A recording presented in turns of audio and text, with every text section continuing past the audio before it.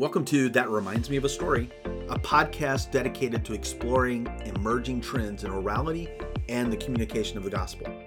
Our podcast focuses on interviewing practitioners, hearing what is happening in the field of orality, and answering common questions about the orality movement. That Reminds Me of a Story is co-hosted by Grant Lovejoy and yours truly, Don Barger. In each episode, we will host conversations with a wide variety of practitioners to discuss the impacts of working with oral preference learners from many different contexts and perspectives. So Grant, here's the question. Why another podcast? Why do we need a podcast for orality? Podcasts are ideal for the information that we want to provide. We're about oral forms of communication, and we also certainly want to use the technology that people use where they get their information. So a podcast is for us a natural intersection of what we have to say, what we want to hear other people say to us about what's going on in their life, how God is using the scriptures to transform people's lives, and to do it in a really accessible way. Yeah, I think it just reiterates kind of what we're trying to accomplish because we're talking about oral communications and podcasts. They're a form of oral communication. And as you and I have interviewed people around the world, we hear that people are engaged with that. So I think it's a great model for us to be using. Yeah, it's an example. People who are very print oriented, especially, are saying, "Oh, how can you communicate really important technical information without using print?"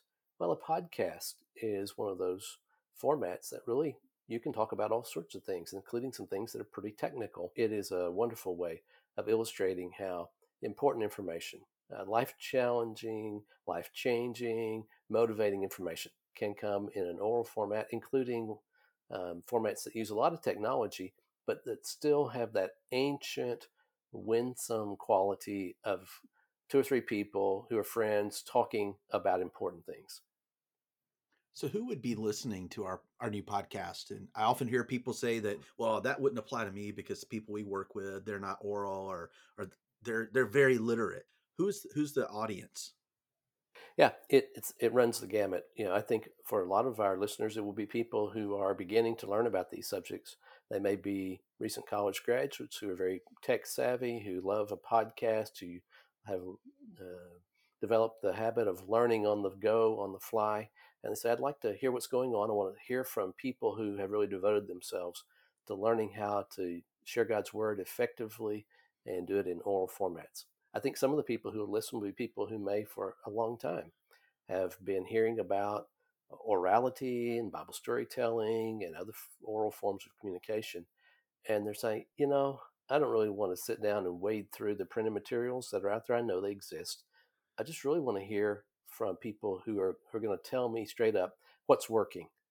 Certainly we want to hear from people who are considering orality, but is there something that our podcast can offer people who have been storying for quite some time?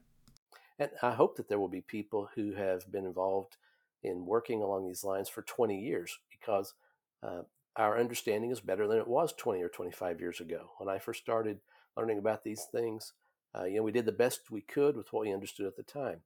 Now our understanding is better, and man, technology has changed a lot.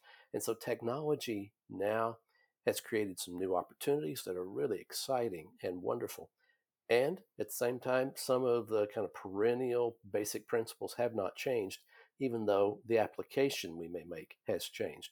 And so I'm hopeful that people who say, "Yeah, I heard about all that 20 years ago. I tried that way back when, didn't work for us." I hope they'll give it a second consideration. And I hope the podcast will be a really accessible, interesting way for them to revisit some of those questions they may have had in the past, or just hear how some other people have overcome maybe some obstacles that they themselves ran into and didn't know how to solve.